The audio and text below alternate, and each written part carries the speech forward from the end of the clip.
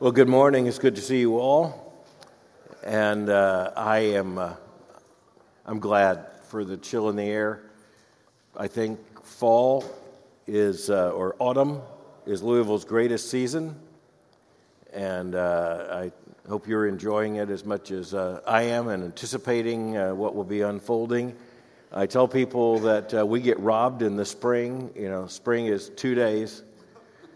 But autumn lasts longer, and that's really sweet. As a Floridian, you know, our 4 seasons were summer, and so it's good to have something showing us. And by the way, the rhythm of the seasons is so important to understanding literature, poetry, and the Scripture. With the changing of the seasons becoming a metaphor for so much of biblical theology. And we turn to the Scripture now. We're back in Leviticus, and we are in the closing hours of our study of Leviticus. We are nearing the end of the book, and we'll soon be turning elsewhere. But I hope you have found the study of Leviticus really rewarding and raising some of the most basic issues of biblical theology, revelation of biblical truth, and a yearning for Christ. What we see Christ fulfilling is what we see so detailed here in the book of Leviticus. This morning we're in Leviticus chapter 24, and we'll begin with a word of Scripture. As we turn, actually, I meant to say we'll begin with a word of prayer. So let's start there. Our Father, we come before you and thank you just for the honor of studying your word and the honor of studying your word together. Father, it is such a great and wonderful thing that it is not only that we study your word alone, where we experience so much spiritual growth, but that we experience the study of your word together as a congregation of believers for even more explosive growth. Father, we pray that your Holy Spirit will glorify you and open our eyes that we may see as we turn to your word. We pray this in the name of Jesus Christ our Lord. Amen. Well, now we turn to Scripture. And we're going to begin in verse 17 of chapter 24.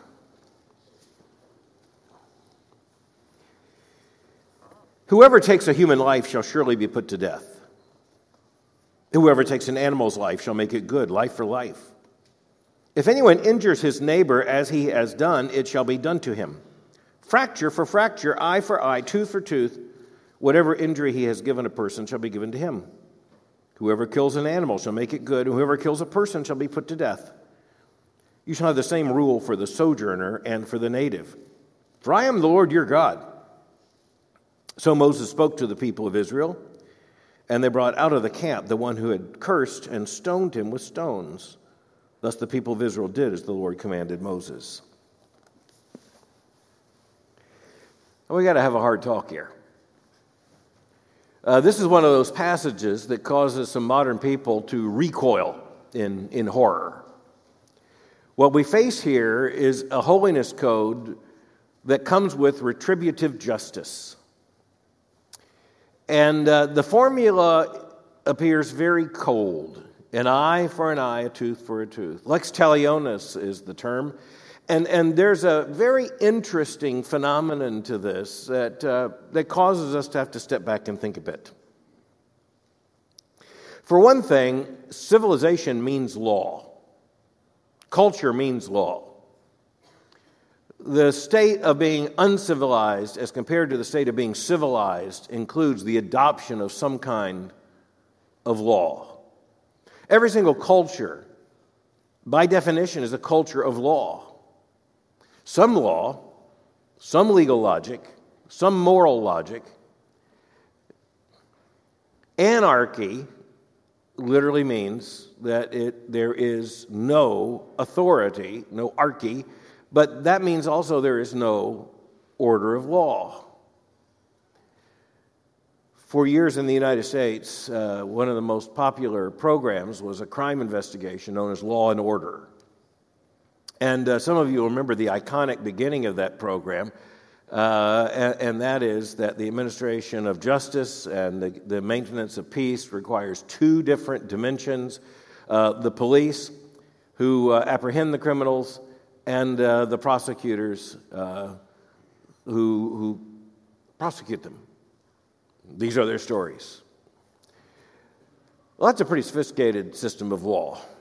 If you just take criminal law in the United States and you look at the highly developed criminal law of the United States, that had to come from somewhere. It had to come from something. And as you track back, you can see it comes, well, English common law is a part of that.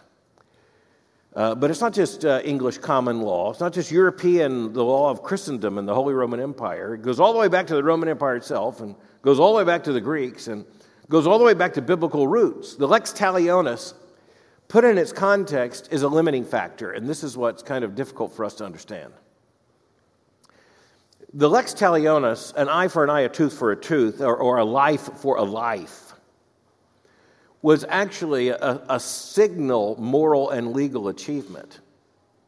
Do you think we ought to close that door? It just sounds like we're at war right outside in that hallway. Does that work? Okay, while they demolish the rest of the building, maybe we should continue with Bible study. Thank you very much. The destruction of the buildings evidently distracted me for a moment. I'm sorry. The lex talionis says you can only take one life for a life. You can only take a tooth for a tooth or an eye for an eye.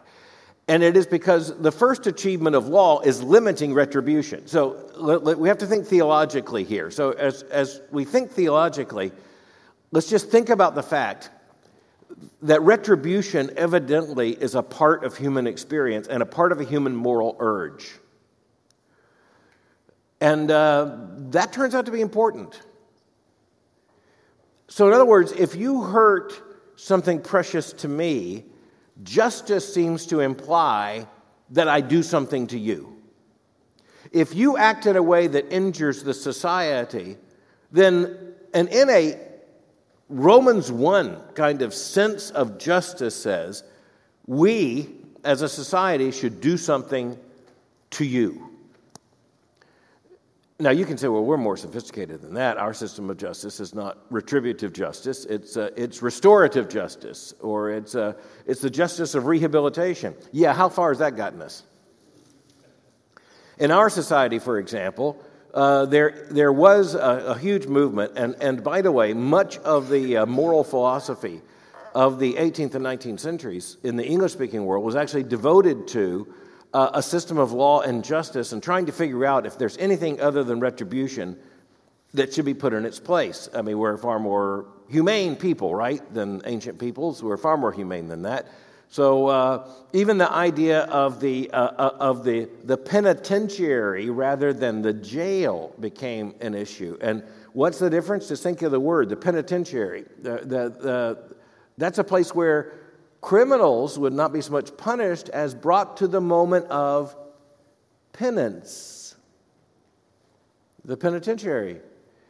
And the problem was that the prisoners did not cooperate by coming to the moment of penance. And so the penitentiary was supposed to be just a place of shorter duration where people would, under the right moral influence, turn in the right moral direction.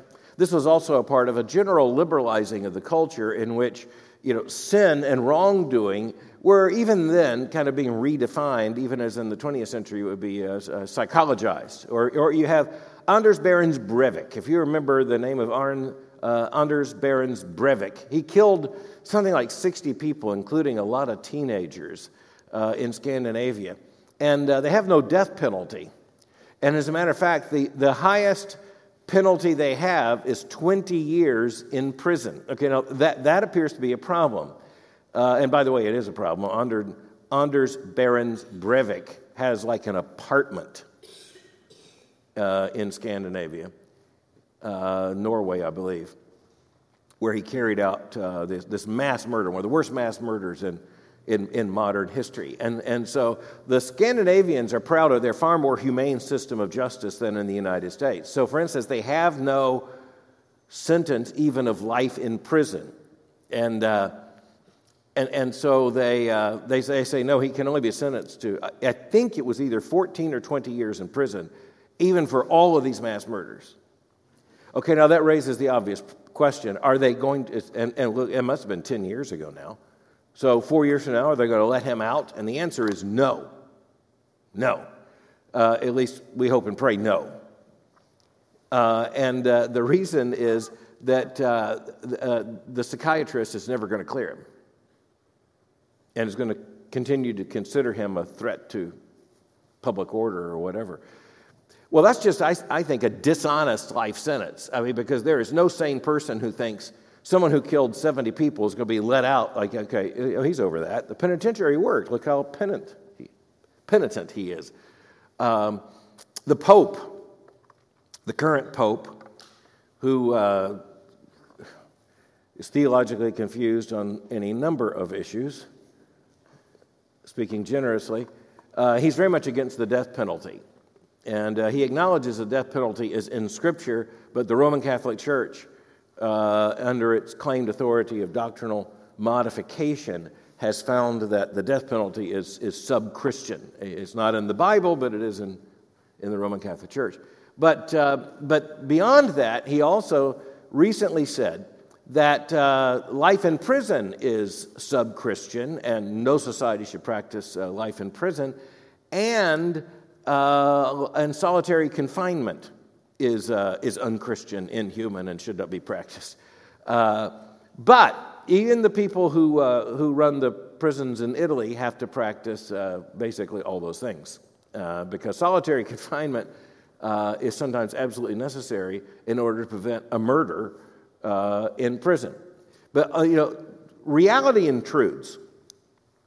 But the reason I'm bringing all that up is because retributive justice, even though we say we're too modern for that, that's just not so. That's not so. When you have some crime that is so atrocious, and unfortunately we have many of them, we have many crimes that are so atrocious, and by the way, this works on both the right and the left politically in the United States. The left supposedly is not for prison until they are, in which case they're for a lot of prison. But this is not a right-left debate that I intend to address this morning, but just to say that God has put a hunger for retributive justice in the human heart. This is a part of the Imago Dei.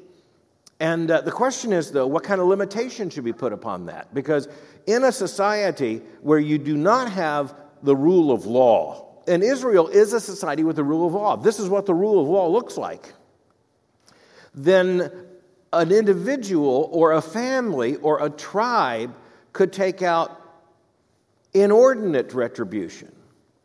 And this is the situation of pre-civilization, where someone on your tribe, offends someone on our tribe, and so we go to war to kill you over an insult.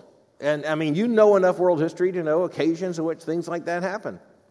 Or you take it out of a situation of state or government actors, and you just have, say, an individual, and something happens to someone he loves, and he takes out retribution, 4 and 5 times the original offense.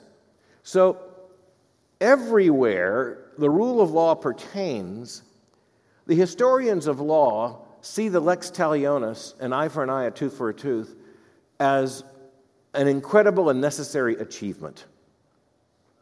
If there is a murder, you try and punish the murderer, not the entire society, not the entire tribe, not the entire family. This is a very, very different form of justice than in the pre-civilized world. Now, there's an interesting question. How is it that the lex talionis, whether it's known as that or not, how is it that it shows up so many places, even without biblical revelation? And there we have to believe that it's a part of the common grace and common revelation, general revelation that, again, Bible testifies about, and you see in Romans chapter 1. The conscience that says there must be a punishment for this sin also seems to cry out, this has to be a proportionate punishment for this crime. Mikado, the famous musical, the punishment must fit the crime, the punishment must fit the crime. Well, in this case, remember, this is in the context of a man who was an Israelite woman's son, whose father was an Egyptian, who horribly blasphemes. And God says he is to be put to death. That is the law. He explains, however, that short of that, through Moses, he says, whoever takes a human life shall surely be put to death. Well, okay. I mean, that makes sense to us. Homicide shall surely be put to death. And in the Old Testament, there doesn't appear to be the kind of stratification and definition of forms of homicide that we would see in later development. So, we have by accident. Now, that is reflected later in the law, but it's not made a statute in the way we would think of it today. And so, for instance, when we talk about murder in the United States, generally we're talking about what the law would define as first-degree murder, premeditated murder. And yet there are, jurisdiction by jurisdiction, many other degrees of murder. I mean, if there's first-degree murder and there's third-degree murder, there's at least 3 of them. But as you look at this, capital punishment is decreed over and over again. But as you know, as the law unfolds, beyond what you see here, a lot of protections are put in place. For example, an evidentiary standard is required for finding someone guilty of murder that is far beyond what a court would demand today. It's the same principle, and that is a witness to the crime. Someone who can prove beyond a reasonable doubt that the crime took place. Now, in the society of Israel as a nation, and by that we mean as a political unit as well as God's covenant nation, 2 eyewitnesses were often required just to be able to attest to the fact that this is how it happened before punishment can be meted out. So, some of you may know that there have been occasions, like in the American West, with working towards a rule of law. And in places such as Sicily, that would be one, but there also would be others, where you get these rounds and rounds and rounds of retribution. And the biblical principle here is to stop that. So the person who kills shall die, others not. And then beyond the human being, there's more. Whoever takes an animal's life shall make it good, life for life. If you kill someone's ox, you owe them an ox. Pretty easy to understand. You don't owe them a life. So this is a limiting factor. It's a proportionality. And the first proportionality has to do with the fact that every single human being is made in God's image and thus requires the penalty of death. And again, that goes back to Genesis 9 and the Noahic covenant, when God said to Noah that if a man takes another man's life by his hand, then he forfeits his own life. And you see that working its way out here. All right, for an animal, you just owe the other animal. If anyone injures his neighbor, as he has done, it shall be done to him. Fracture for fracture, eye for eye, tooth for tooth, whatever injury is given a person shall be given to him. Now, this raises a question. Okay, so does this mean an accident? Well, as it works out, and as you work out the biblical narrative, and as you just think about how this would work, I mean, clearly, there are times when moral agency is implied and is clear, and there are times when moral agency is not clear. And so basically, you have a way of working that out. It's not so much about accidents, more likely some kind of fight or something else. But in any event, again, it is to limit. If someone breaks your arm, you may not lawfully take his life.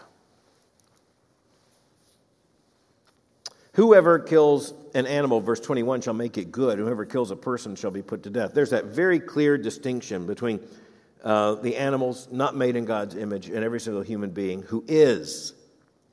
You shall, in verse 22, very interesting, you shall have the same rule for the sojourner and for the native, for I am the Lord your God. Okay, now this works both ways. So the sojourner is not a part of the covenant community, but is among the covenant community, and under the law is to be treated just like a member of the covenant community would be treated. There's not one law for the sojourner and another for the covenant citizen of Israel. Verse 23, so Moses spoke to the people of Israel, and they brought out of the camp the one who had cursed and stoned him with stones. Thus the people of Israel did as the Lord commanded Moses. So this, again, is very, very important. The execution takes place outside the camp. So think of all the things that take place outside the camp. There are certain physical processes of elimination that have to take place outside the camp. There is the burial of all carcasses, of all animals eaten or sacrificed. That must be taken outside the camp. The bodies of those who are buried outside the camp. And now the one who will be executed is executed outside the camp. And you know, this will take us, even as we're thinking of the crucifixion narrative in the Gospels, Christ is taken outside the camp. The scapegoat of the Old Testament is driven outside the camp. So this is just very, very important. This becomes a principal issue, and it shows you the boundary inside the camp, inside Israel, or outside the camp. The distinction turns out to be massive.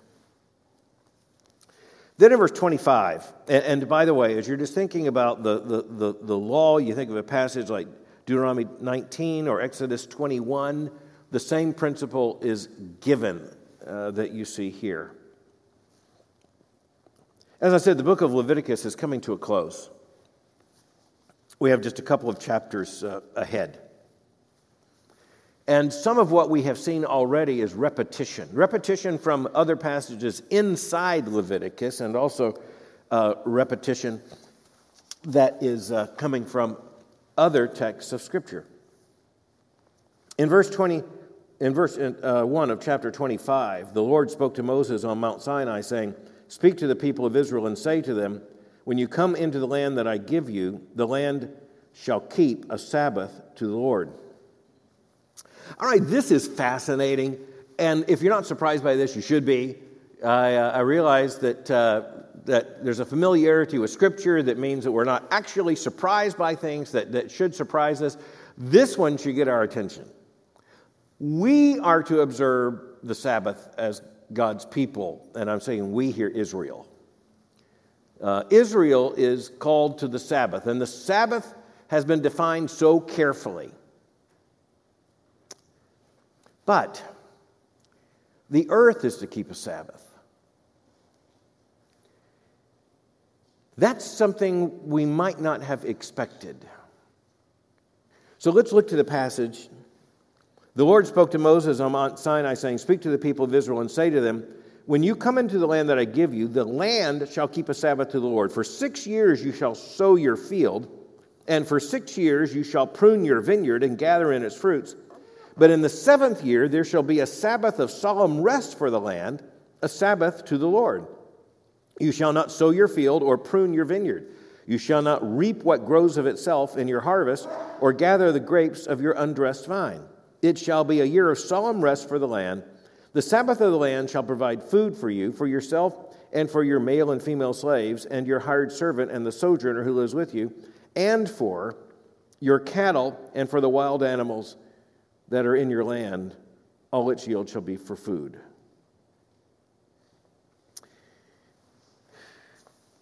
The bottom line is that this is not Israel discovering the principle of crop rotation and soil rest, but it is God dictating it. One of the problems that you see throughout ancient history is that civilizations, and you see this happen repeatedly, where civilizations either grow weak or disappear because they have exhausted the soil.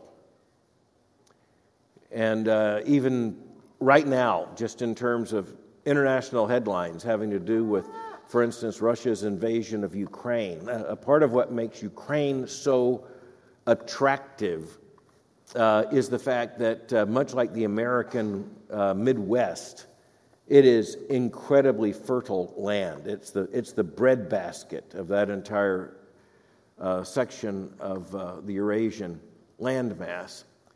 and it is much to be envied. But all soil requires rotation, or it becomes exhausted.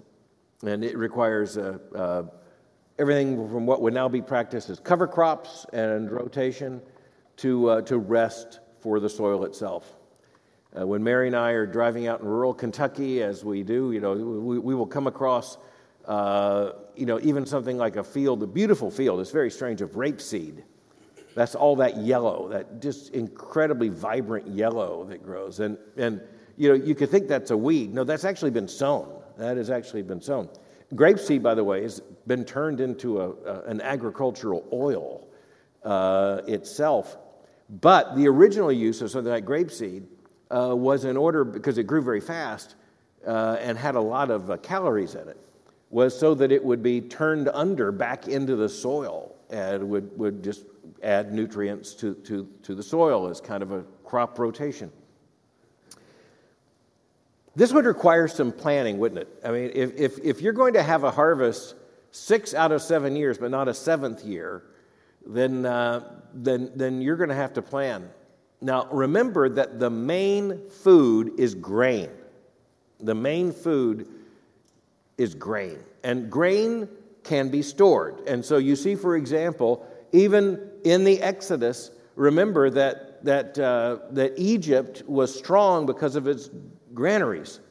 In other words, it had massive stockpiles of grain. So Israel will require a stockpiling of grain in order to survive during this year. But there are also things Israel's not forbidden to eat. In other words, there can be food gathered that is not from crops, not from the planting of crops or the reaping of crops. And so this becomes just another reminder of the fact that God's Sabbath law and God's Sabbath principle for Israel is one that is not just for the people, but also for the land. And then you might not think about the fact that also means for agricultural animals. So, in other words, if you're not plowing and you're not tilling the ground, then, hey, the ox have a bit of a sabbatical too. And I'm sure you got to both feed them and keep them busy, but they are not working as they would normally work. Now, just think about how this would work into the entire understanding of time. The entire understanding of time.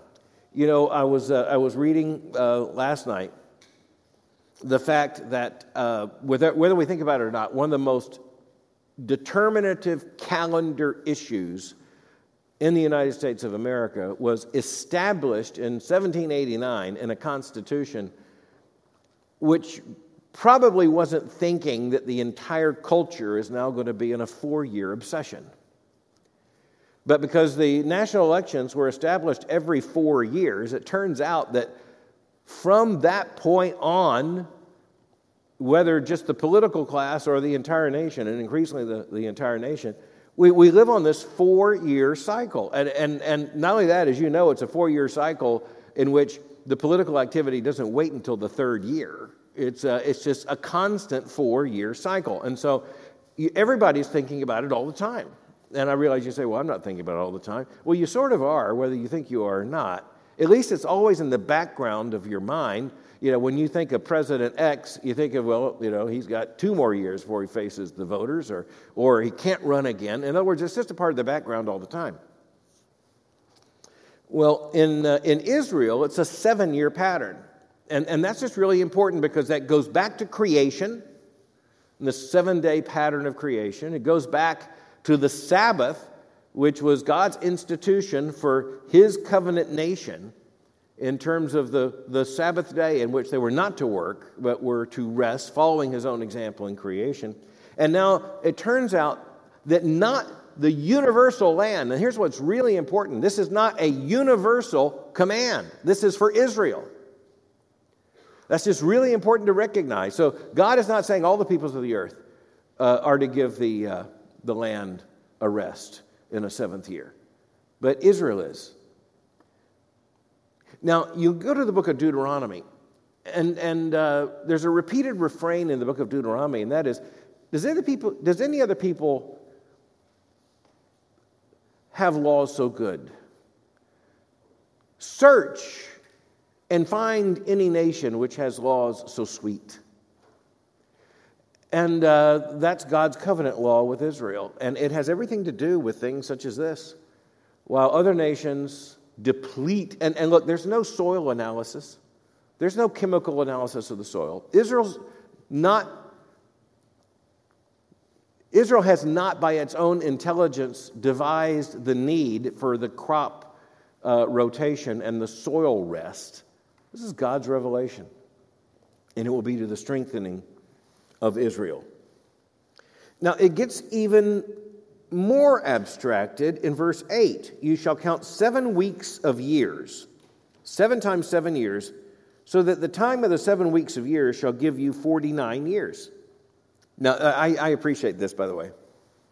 I think in either English or Hebrew, this particular verse is one of the trickiest if God did not define it. Because it's a complex phrase that you and I don't think would ever use. And so it's sort of like, I think the Holy Spirit figuring out, we would not figure that out, who says, by the way, that's 49. Because I'm not sure I would have understood 49. You shall count 7 weeks of years. It's a very interesting, complex phrase. 7 weeks of years. 7 times 7 years. Well, that's 49 years. So that the time of 7 weeks of years shall give you 49 years. Now, that would make no sense to us. Okay, so you've got a 14-year-old at home. She's having her 14th birthday. And you go, happy 2 weeks of years. We're here to celebrate, Chloe's 2 weeks of years. Next time we have a week of years, she'll be 21. Now, we don't think in weeks of years. But the point is, Israel is a week culture, W-E-E-K.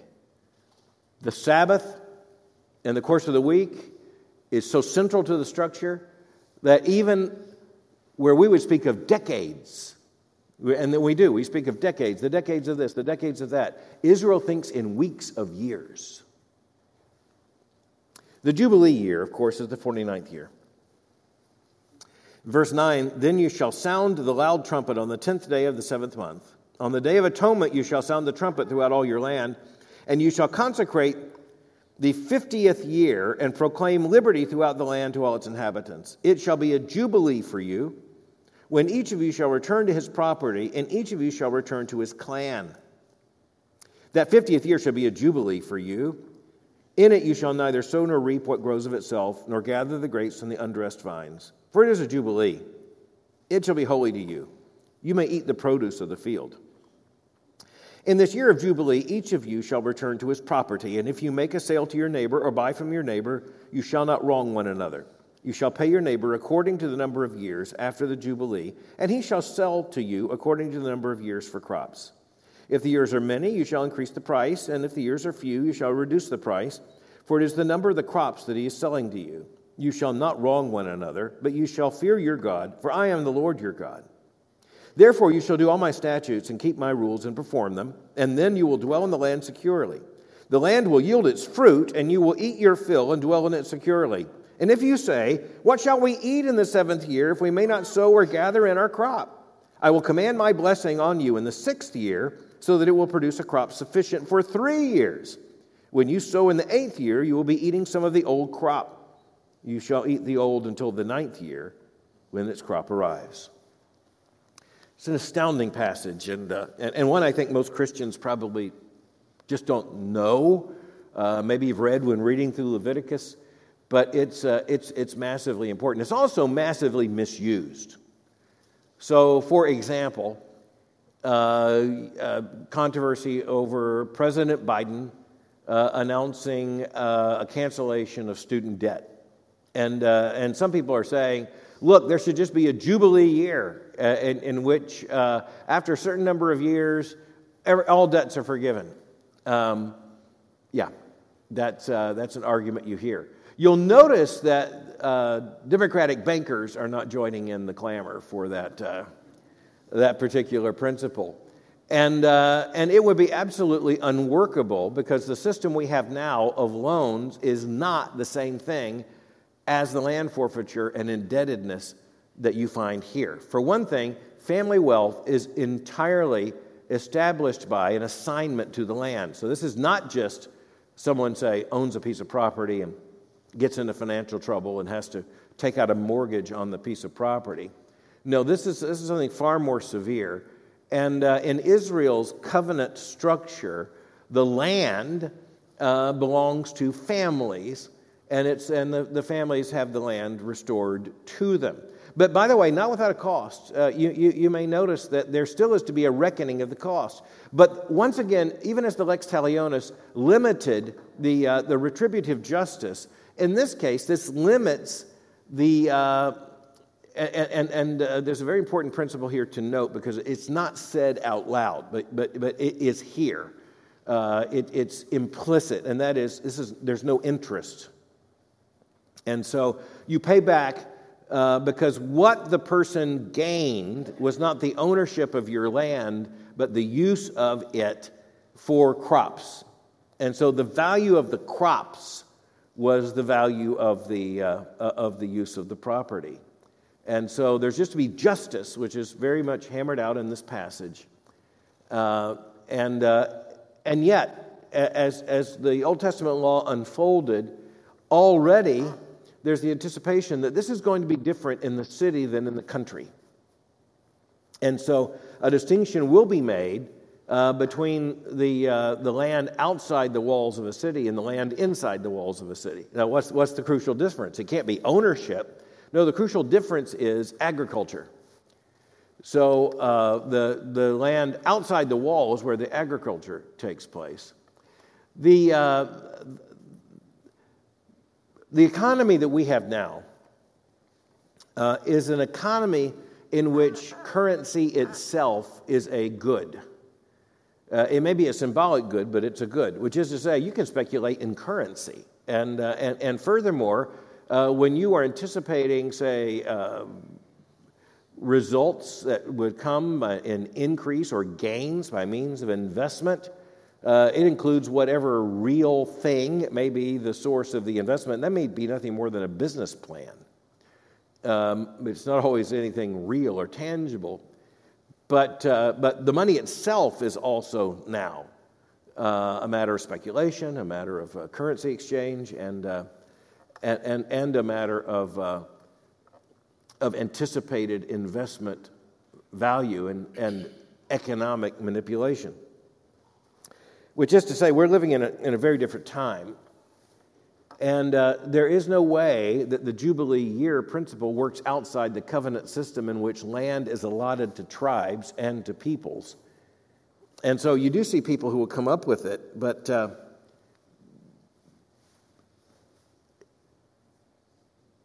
it's just not the same economic system that we have now. Now, that's not to say that what we have now is in every way perfect and just. It is to say that we are not working in a covenant situation in which certain land has been allotted to us by the Creator, and thus is to be returned to us in the integrity of the covenant nation. We're in a very, very different situation.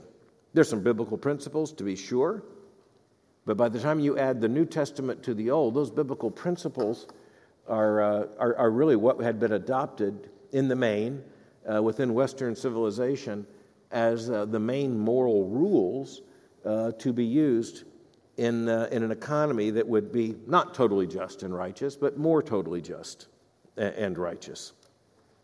The big issue here is that the land is also to experience a Sabbath. And there is another interesting wrinkle here at the end of this passage where God actually explains how that's going to work and how they will eat.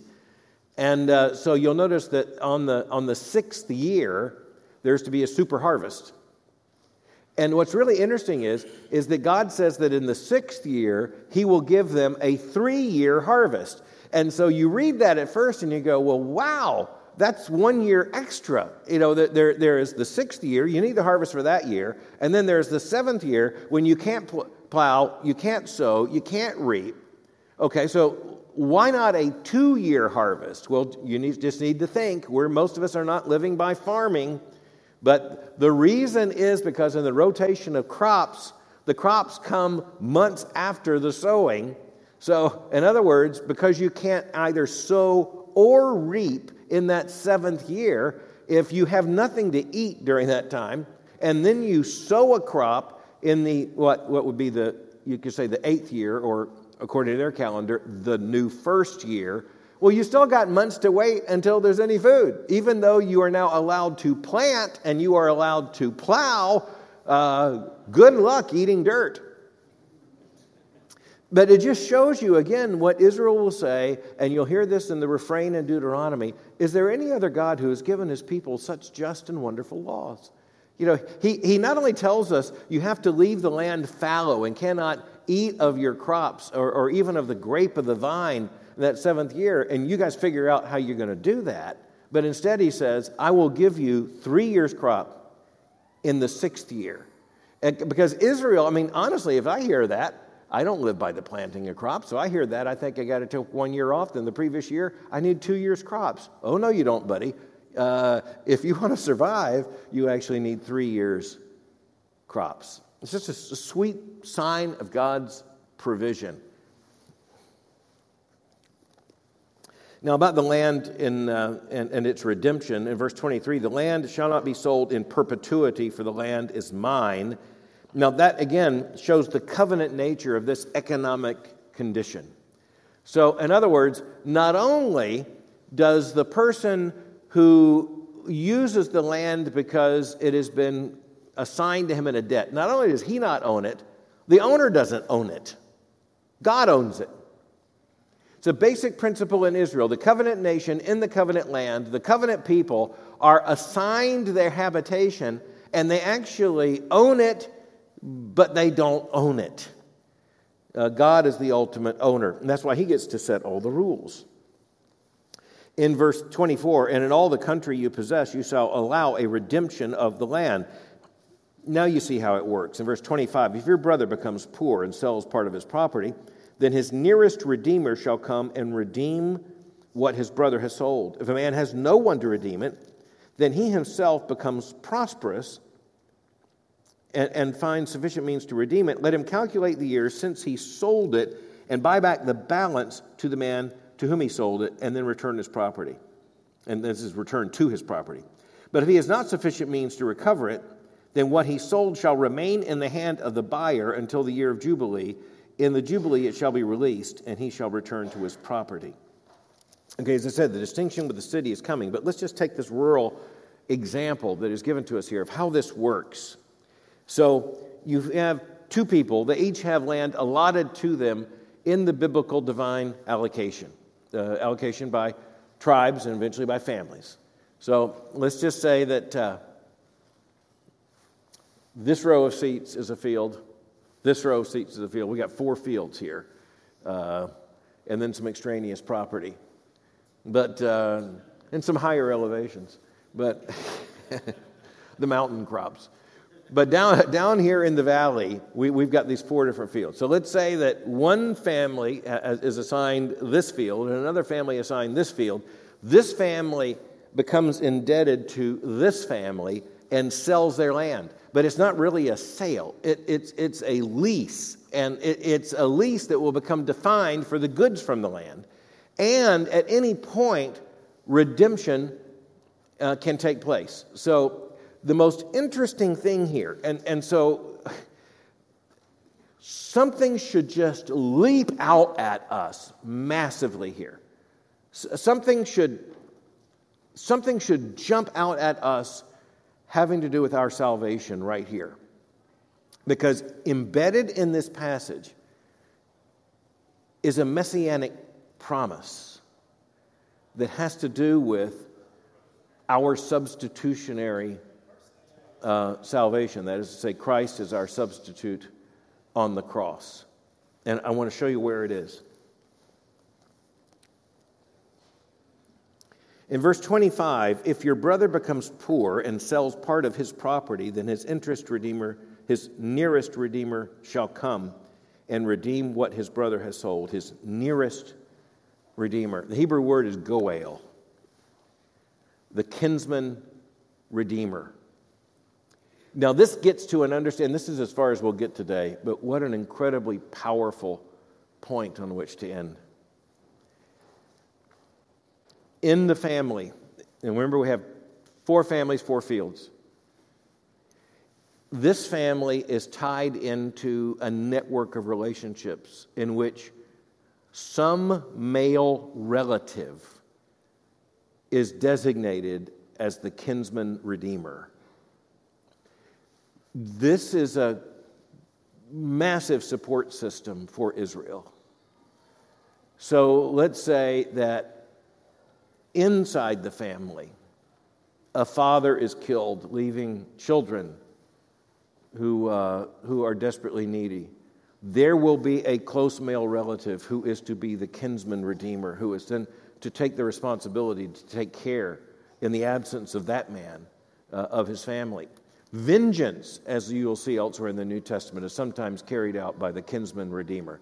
Now, let's just say that this family with this field, this family with this field, this family with this field, and then the last, let's say that the relationships are such that the kinsman redeemer for this family is actually over here. Then it is that man's job to try to help this man who lost his field and his family regain his field. That man will be his advocate, that man will be his help. That man, if this man dies, will continue to make certain that the justice is accomplished.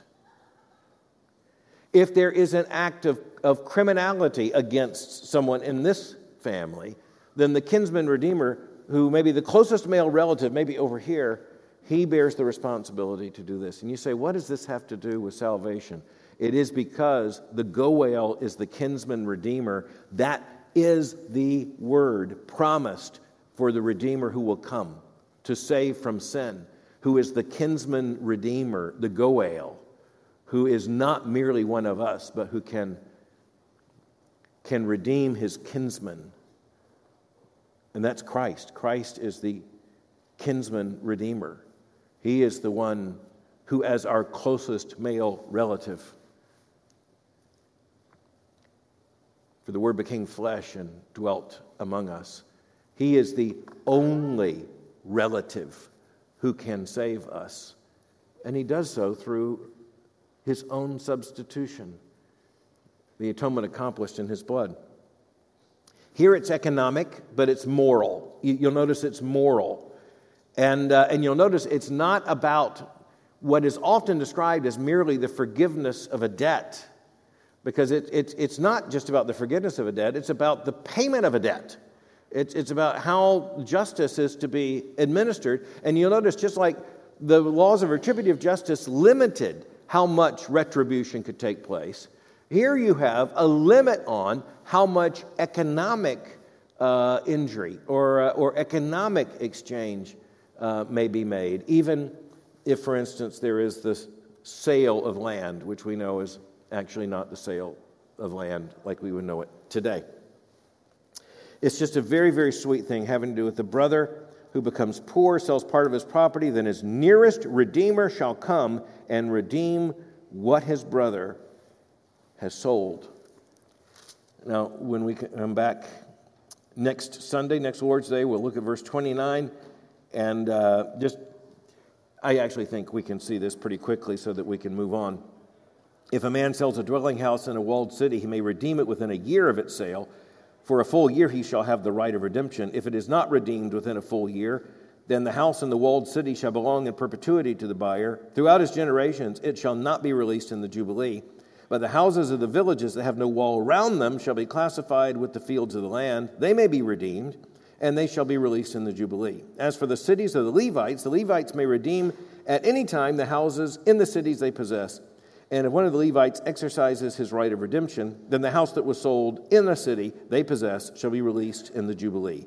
For the houses and the cities of the Levites are their possession among the people of Israel, but the fields of pasture land belonging to their cities may not be sold, for that is their possession forever. So just working backwards very quickly, this is the book of Leviticus, and we're talking about the Levites. So that's not a coincidence. The Levites are given particular priestly responsibilities, and thus they have particular protections economically. But then working backwards, just in conclusion, there is this distinction between agricultural land and the land inside the city. The land inside the city, which is not agricultural, operates by different rules. And in most cases, it is not covered by the year of Jubilee. It does not automatically return to the one who was its owner. And that, by the way, sets up some of the distinction that you will see in the New Testament when you compare some of what is preached and is the material of parables in a place like Galilee, as Jesus tells them, as compared to what is said in Jerusalem. Jerusalem's a walled city. Inside the walled city, different culture. In Galilee, farming community, different culture as well.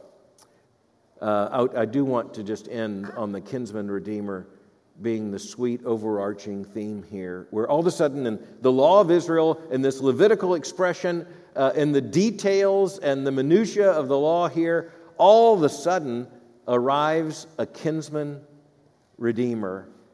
And it turns out that this is pointing to our salvation by the one who came not to redeem our land, nor our honor, but the totality of who we are, and to redeem us from our sin. Let's pray. Father, we're just so thankful, first of all, that we are redeemed by Jesus the Goel. Father, may we read every text of Scripture as pointing to Christ and fulfilled in Him. And Father, may the text we read today, may even in the details, may these texts remind us of the glory of what you have accomplished through the covenant, which is the blood of the Lord Jesus Christ, in whose name we pray. Amen.